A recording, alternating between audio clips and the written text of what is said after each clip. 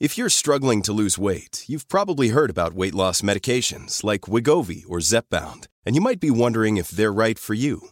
Meet PlushCare, a leading telehealth provider with doctors who are there for you day and night to partner with you in your weight loss journey. If you qualify, they can safely prescribe you medication from the comfort of your own home. To get started, visit plushcare.com/weightloss. That's plushcare.com/weightloss. plushcare.com/weightloss.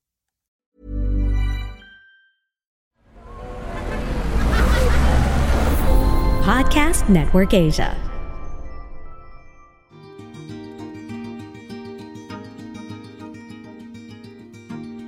Are you looking to invest in the future? Make the right move and live the life you've dreamed of in Camellia. Camellia is an industry leader in real estate development in the Philippines with over 4 decades of experience, proving their dedication and expertise in elevating Filipino lives. Camellia has over 100 projects throughout the country, and among their topmost priority is setting the homeowner's comfort right. I'm sure one of the things you particularly consider in investing in real estate is the location. But worry no more, because every Camellia community is a landmark quality and lies in different progressive areas in the country. Aside from the comfort and accessibility of your potential property, you are also secured because Camellia Investment is a solid asset one can hold on to. Camellia is a long-term investment, which also works as an income source that offers greater benefits for lifetime use. For ease of acquisition, Camellia is also accessible online. With Camellia's digital innovations, you can take a virtual tour, set an appointment digitally, and even reserve your property online easily and conveniently. So what are you waiting for? Invest in your future now. Invest in the life you deserve in Camellia. Visit www.camellia.com.ph or send them a direct message on their social media accounts at Camellia Official. You can also avail of a special offer on their properties when you click the link on the episode description. Finding the best investment is tough. There are so many options nowadays, and it's so hard to know where to start. At the same time, finding an investment can be difficult because everyone says that this is the best investment you can get into. So, para hindi tayo maguluhan, we carefully research and which asset will benefit us most in 2023. So, if you are interested, you have to listen to this episode. Hi, I'm Chinkitan, and you're listening to Chink Positive Podcast, where I aim to equip you to become wealthy and debt-free, teaching you on how to save, budget, get out of debt, and invest. Let's get into the episode. Hi there, this is Chinky Tan. Welcome to our show, sa Chink Positive. Today, we're going to talk about the best investment that you can look for in 2023. Specifically, if you're looking to grow your money and make money work for you, it's very important for you to stay up to date with the latest investment opportunities.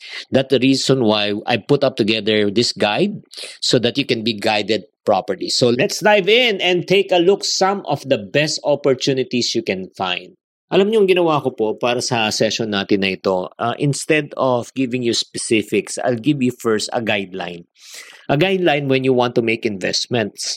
It's very important for you to consider what type of an investor are you? Ano ba yung risk tolerance mo when you make investment decisions? Halimbawa, are you an aggressive, moderate, or conservative type of an investor? Ang ibig sabihin ng aggressive, you want high interest, high risk, high return. Moderate, nasa gitna ka. Conservative, yung nasa mababa ka. Yung parang ayaw mong matalo ang iyong pera. So, in the Philippines, marami pong mga options. Let's go first to the aggressive part. Alam mo ngayon, one of the most popular investment in terms of aggressive income is what we call as cryptocurrencies, such as Bitcoin. They are digital asset that can be traded on online exchanges. And one of the popular exchanges right now is Binance. Ang concern lang with regards to cryptocurrency, this is highly volatile and a risky investment. It's not for everyone. Specifically, kung hindi mo naintindihan kung anong pinapasukan mo. Kaya I highly recommend if you want to learn and if you want to invest in crypto, first learn before you invest. Number 2, aggressive investment is also foreign exchange or otherwise known as forex trading. Ito naman buying and selling of mga not crypto asset but currency assets, like for example dollar to peso, 'di ba, or let's say pound to yen, yung mga ganun. Ang concern din dito, again, be careful, it's a high risk high reward investment option. And you got to again have a solid understanding about the market, yung trading strategies before you start this. But personally, I just described this, pero I will not encourage anyone to get into forex. Personal choice ko lang to, no? But if you think otherwise, go ahead. That's your money. Third naman po, in terms of high risk investment, also is stocks. The Philippine stock market has many number publicly traded companies such as Meralco, PLDT. They also offer their company publicly, and then you can also earn money and be part of the company by buying shares. And there are two ways for you to make money in the stock market. Number one, kung tumaas po yung presyo ng binili nyong stocks. And number two, if they also give dividends. Pag nagbibigay sila ng parang share ng profit ng company. Especially when you are investing on REIT, R-E-I-T. And later, I'll talk more about that. Let's go right now. Tapos na tayo sa medyo aggressive part. And right now, let's go to the moderate. Moderate, you can look at mutual funds. This is a good option for investors. Ayun yung problemahin na pag i-invest, saan mo ilalagay ang pera mo? Sa stock ba? Sa forex ba? Sa crypto ba? So they are already professionally managed by fund managers. No? And most often, these are offered by mga insurance companies, and they have financial advisors who also solicits and then offer this type of mutual fund. So if you are interested to know more about it, please go talk to your financial advisor. And then isa rin na moderate po na pwede niyong pag-investan is what we call as bonds. Ito naman, hindi naman to si James Bond. Ito naman is coupon bond. Ang ibig sabihin ng bonds there are private and government bonds. This is what we call as yung parang ino-offer po nila na talagang fixed to. At the same time, assured to. Dahil nga, these are growing companies, or if not, the government borrows the money from the public, tapos ginagamit po nila for infrastructure purposes. So it's very important for you to carefully consider the creditworthiness and the financial stability of the company and the organization before you make an investment. Make sure talaga kaya nila talaga pangatawan kung ano ang pinangako nila. So natapos na po tayo, number 1, sa aggressive. Number 2, natapos na tayo sa moderate. Papunta na tayo sa conservative. Ako naman po, I'm more of a conservative type of an investor. As a matter of fact, sa sobrang conservative ko, I even asked my mother permission just to do this podcast. Diba? Ganun ka conservative. Ito na. For me, one of the conservative na matagal na po talaga at marami pong pinayaman na in terms of investment, for me, ako lang to, is what we call as real estate. Properties, house and lot, condominium units. The real estate market in the Philippines has been steadily growing in decades. And investing in property can be a good way to really make your money grow and diversify.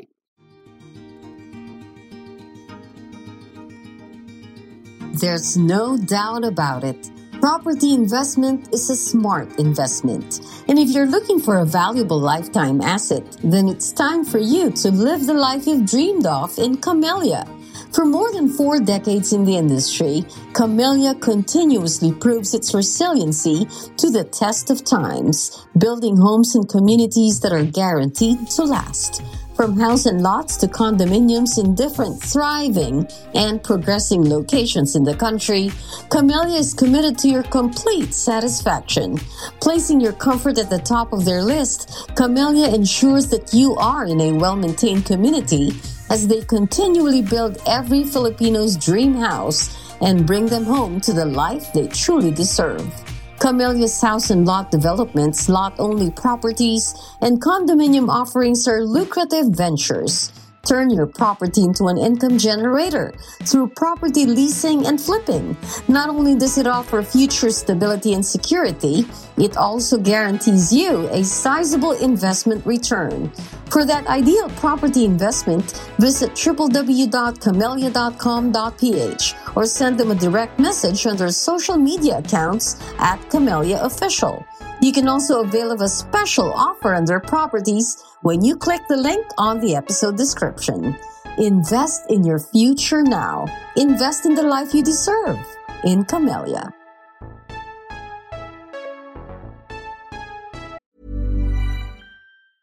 There's never been a faster or easier way to start your weight loss journey than with PlushCare. PlushCare accepts most insurance plans and gives you online access to board-certified physicians who can prescribe FDA-approved weight loss medications like Wegovy and Zepbound for those who qualify. Take charge of your health and speak with a board-certified physician about a weight loss plan that's right for you. Get started today at plushcare.com/weightloss. That's plushcare.com/weightloss. plushcare.com/weightloss. Quality sleep is essential. That's why the Sleep Number Smart Bed is designed for your ever-evolving sleep needs. Need a bed that's firmer or softer on either side? Helps you sleep at a comfortable temperature? Sleep Number Smart Beds let you individualize your comfort, so you sleep better together. J.D. Power ranks Sleep Number number 1 in customer satisfaction with mattresses purchased in-store. And now, save 40% on the Sleep Number Limited Edition Smart Bed for a limited time. For J.D. Power 2023 award information, visit jdpower.com/awards. Only at Sleep Number stores or sleepnumber.com. Ito lang, bago kayo mag-invest sa property, make sure lang po, number one, check the brand of the company that you want to invest. Alam mo, pagdating po sa property talaga, mas mabilis mag-appreciate kung branded yung real estate company. Number two, check the location of the place, no? Kung talagang matao ba, commercial space, at may room for growth for population. Siyempre, supply and demand yan. Pag mataas ang demand, mababa ang supply, tataas ang presyo ng property, di ba? Okay, so right now, ang next question, Chinky, is real estate can be really a good investment? Ito lang po, I'll tell you reasons why I personally believe in real estate of all the investments. Number one is the potential for appreciation. In time, yung binili mong property na per square meter, tataas po ang kanilang value. Ay proven fact na yan, no? Like for example, in the year 2008, as I was talking to my mom, tinanong ko we lived in New Manila, Quezon City before. And during the 2008, ang per square meter sa New Manila, Quezon City was around 20,000 to 25,000 pesos per square meter. And in the year 2008, sobrang nang napakataas nun. Sabi ko, grabe na to. Ginto ng presyo dito. And fast forward in the year 2023, as of this recording time, ang New Manila property right now is around 250 to 300,000 per square meter. Nyek. Grabe talaga. So, in terms of property appreciation talaga, sobrang laki. And then, ikaw na rin, magtanong ka na rin, siguro while you're listening to this podcast, magtanong ka na rin sa mga relatives mo, sa mga ninuno nyo, kung magkano ang property na ika nga value during the time when they purchased the house. You will understand what I mean. Number two, potential for passive income. That's the reason I believe so much in real estate, because if you invested in rental property, you may be able to generate passive income through rental payments, and this will be a good source of steady residual income. Ito yung sinasabi natin, even if you stop working, your sources of income will never stop. And I personally have benefited from this. I can still recall when I got married, I purchased 2 condominium units, and after that, tinirahan po namin for 3 years. After 3 years, we'd outgrown it, and ang ginawa ko, pinaupahan ko siya for 10 years. So, to cut the long story short, for 10 years, I was collecting rental payment, and the great news is, after 10 years, kung ano man binawi ko, na-recover ko ng 100%. And then, not only that, after 13 years, ang nangyari, nabenta ko pa ng double the price of the market value. So, super winner talaga pagdating sa real estate. And then third, also, reason kung maganda rin in real estate for diversification purposes.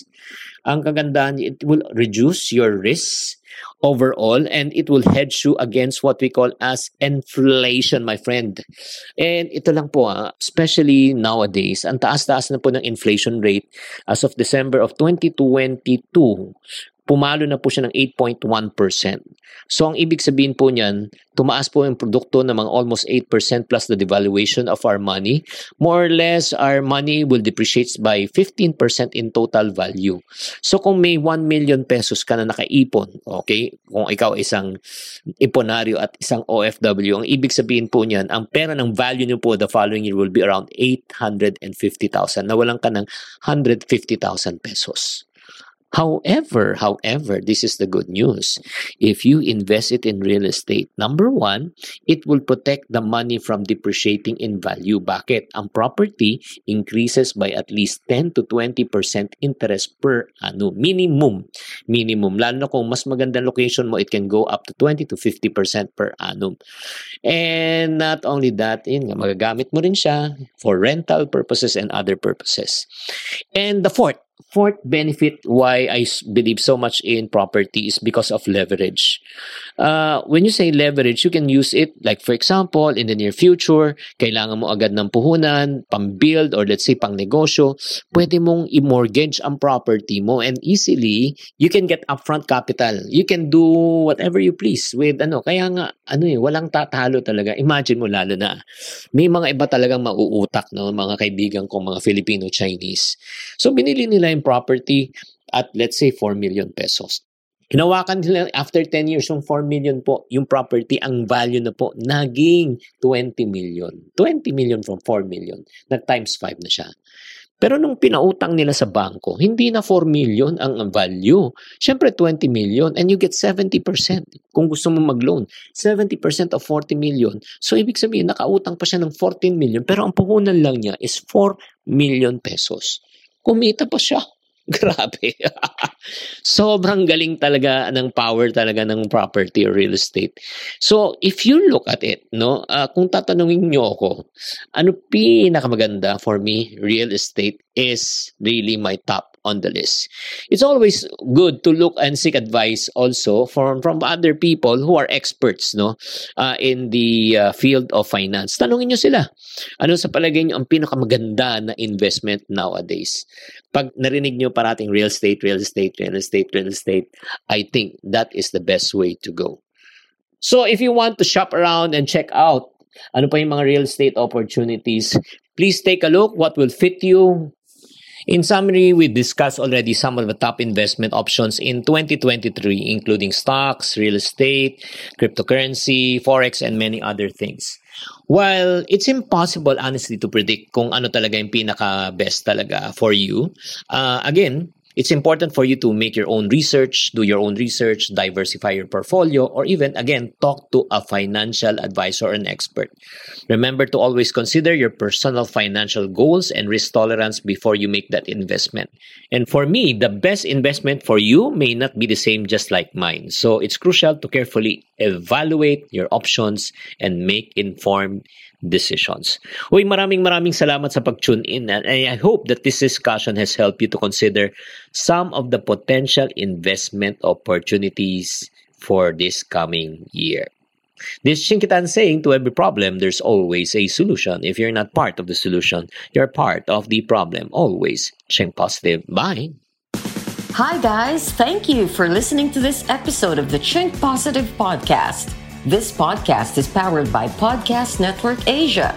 If you want to keep on growing and stay inspired, follow us on wherever you're listening to this podcast and share it with friends. Have a good day and always Chink Positive. The views and opinions expressed by the podcast creators, hosts, and guests do not necessarily reflect the official policy and position of Podcast Network Asia, the hosts of the program, or other programs of the network. Any content provided by the people on the podcast are of their own opinion and are not intended to malign any religion, ethnic group, club, organization, company, individual, or anyone or anything.